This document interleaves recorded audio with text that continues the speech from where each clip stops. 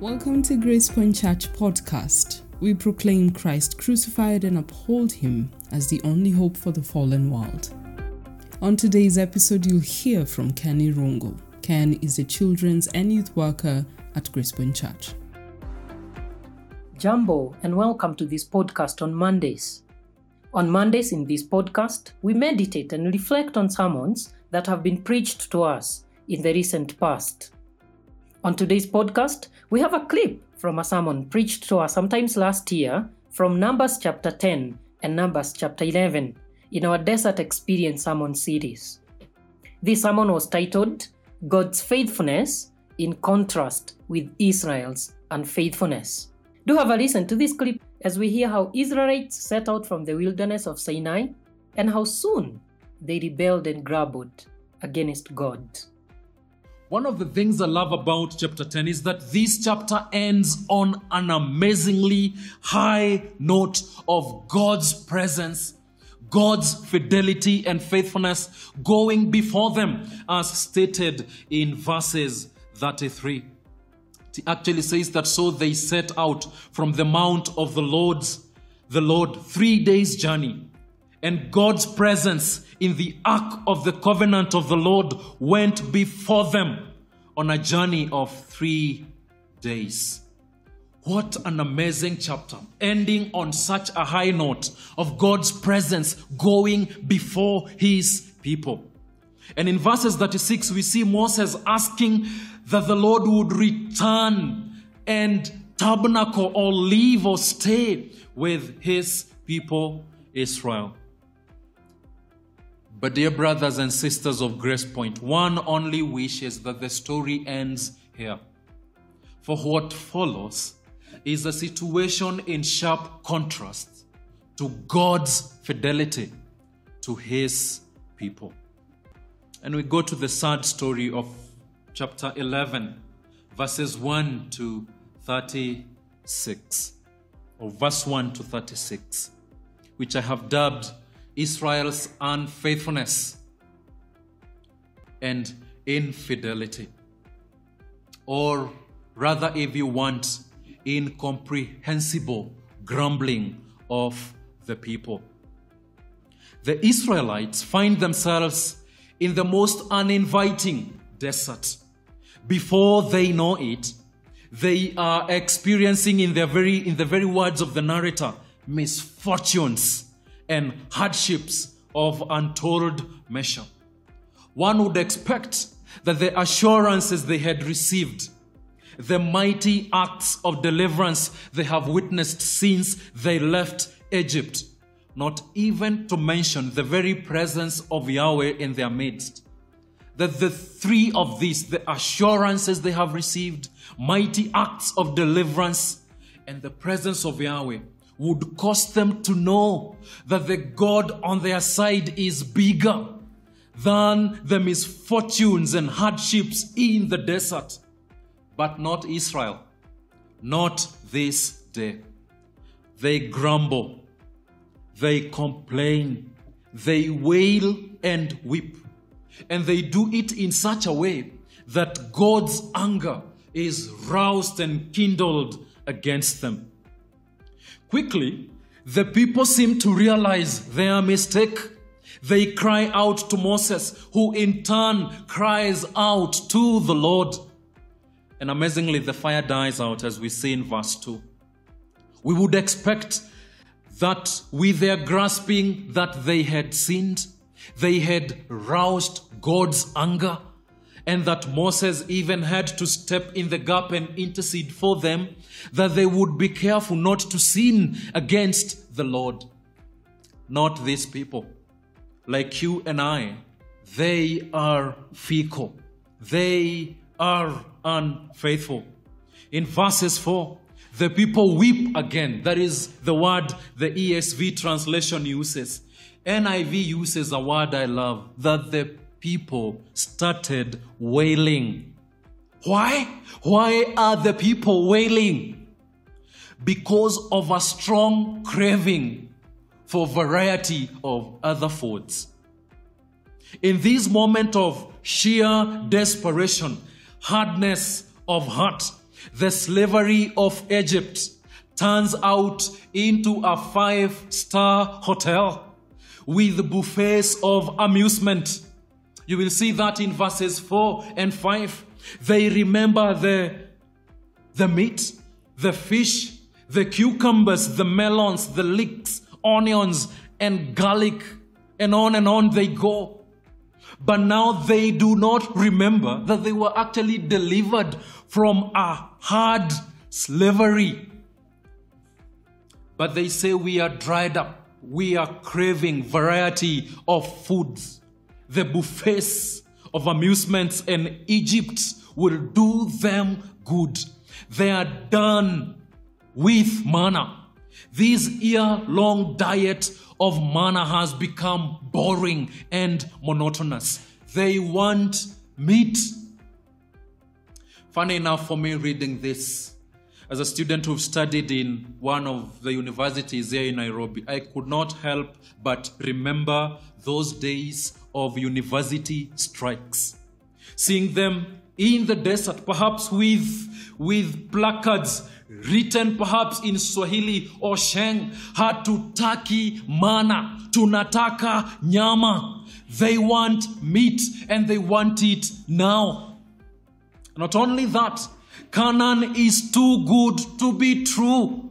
They would rather go back to Egypt. And at this moment, the people are outrightly opposed to God's purpose that they should settle in Canaan. Chapter 11, all the way to chapter 25, is one central section of the book of Numbers.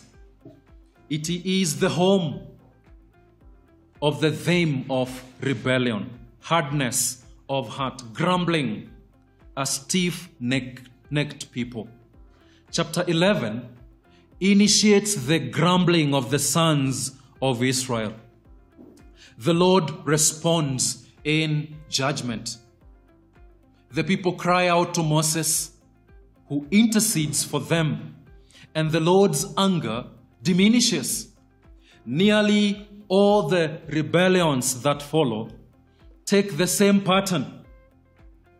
There are about 13 rebellions in the book of Numbers, dependent on how you count, most of which do not come to add new information all the time, but reinforce the merciless, grumbling spirit of this first generation that's destroyed by God in the wilderness. No matter what judgment is emptied upon the sons of Israel, the complaining continues. One only reads Numbers hoping that at some point the complaining would stop. But it continues.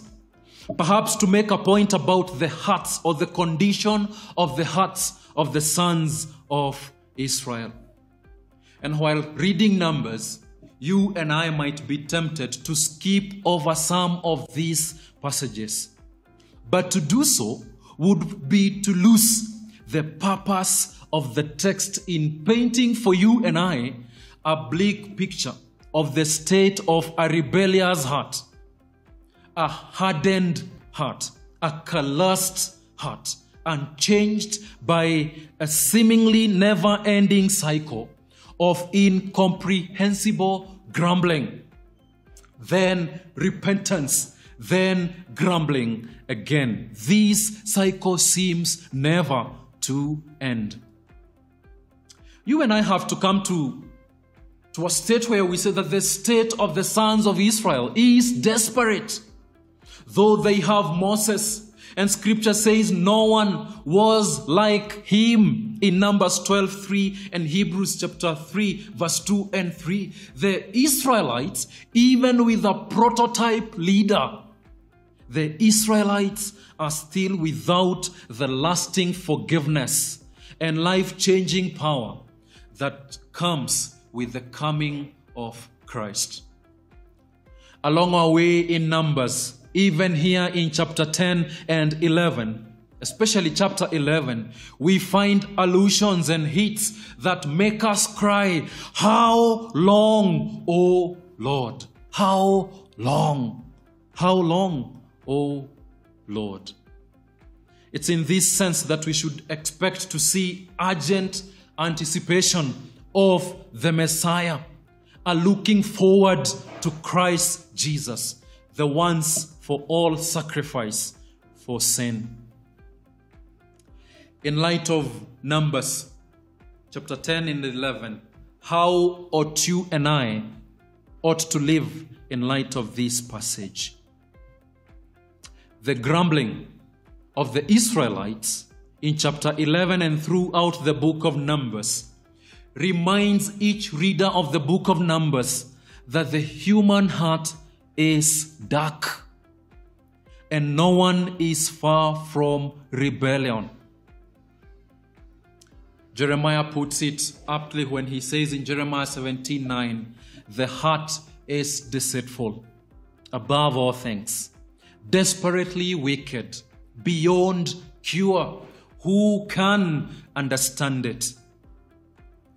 There is no one who warns us better as way of application like Paul does in the book of 1 Corinthians chapter 10 verses 1 to 13. If you have your Bible, kindly go there with me.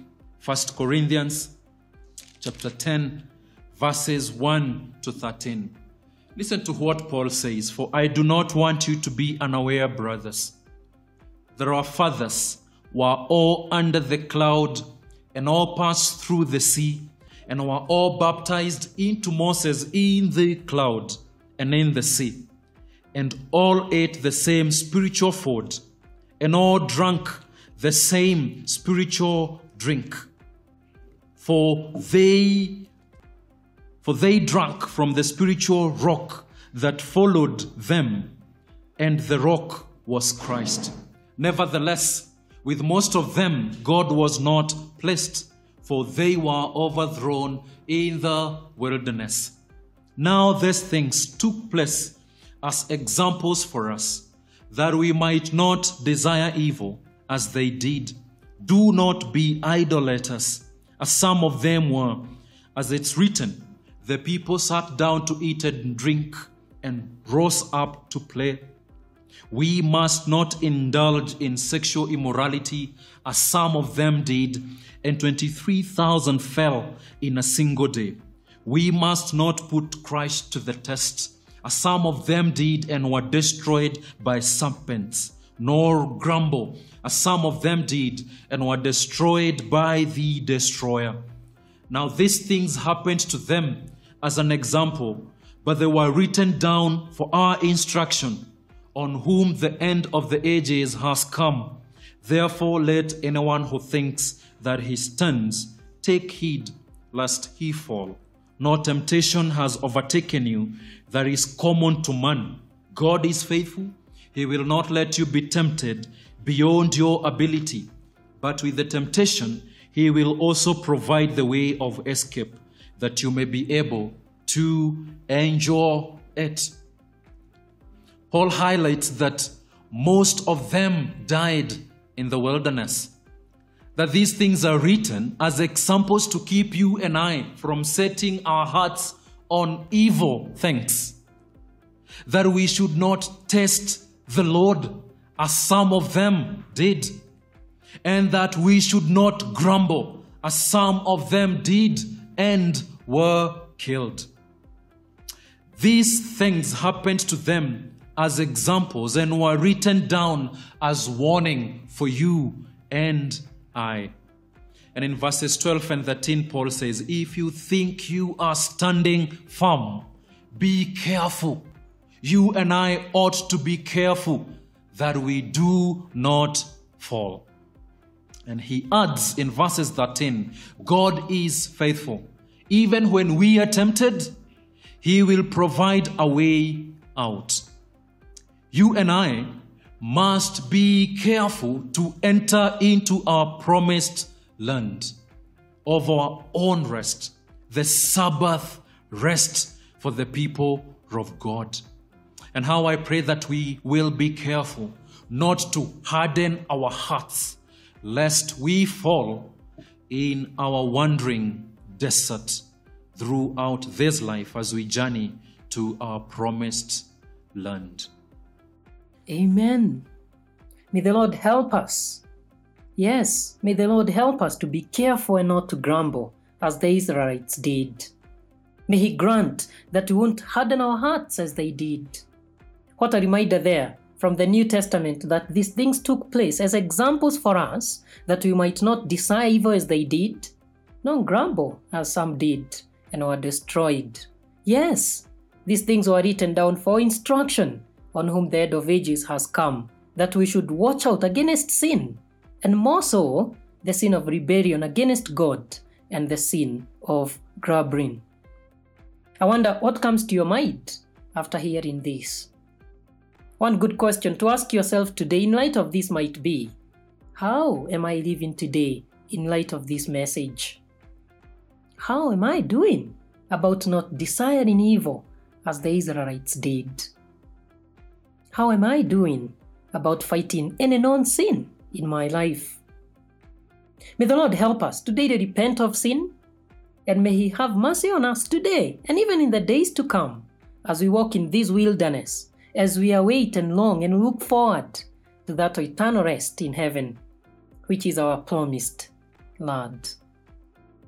Many thanks for listening, and may the Lord be with you today as you meditate and reflect on this message. If you'd like to listen to the whole clip or to the whole sermon, please find this sermon on the Grace Point Church YouTube page titled God's Faithfulness in Contrast with Israel's Unfaithfulness from Numbers chapter 10 and 11. You can also find the link to this sermon in the description below. Thanks a lot for listening. It's goodbye for now. See you next time. Thank you for listening to today's episode of Grace Point Church Podcast. For more information and past episodes, visit our website gracepointchurch.org. Please join us again tomorrow for a new episode. Goodbye.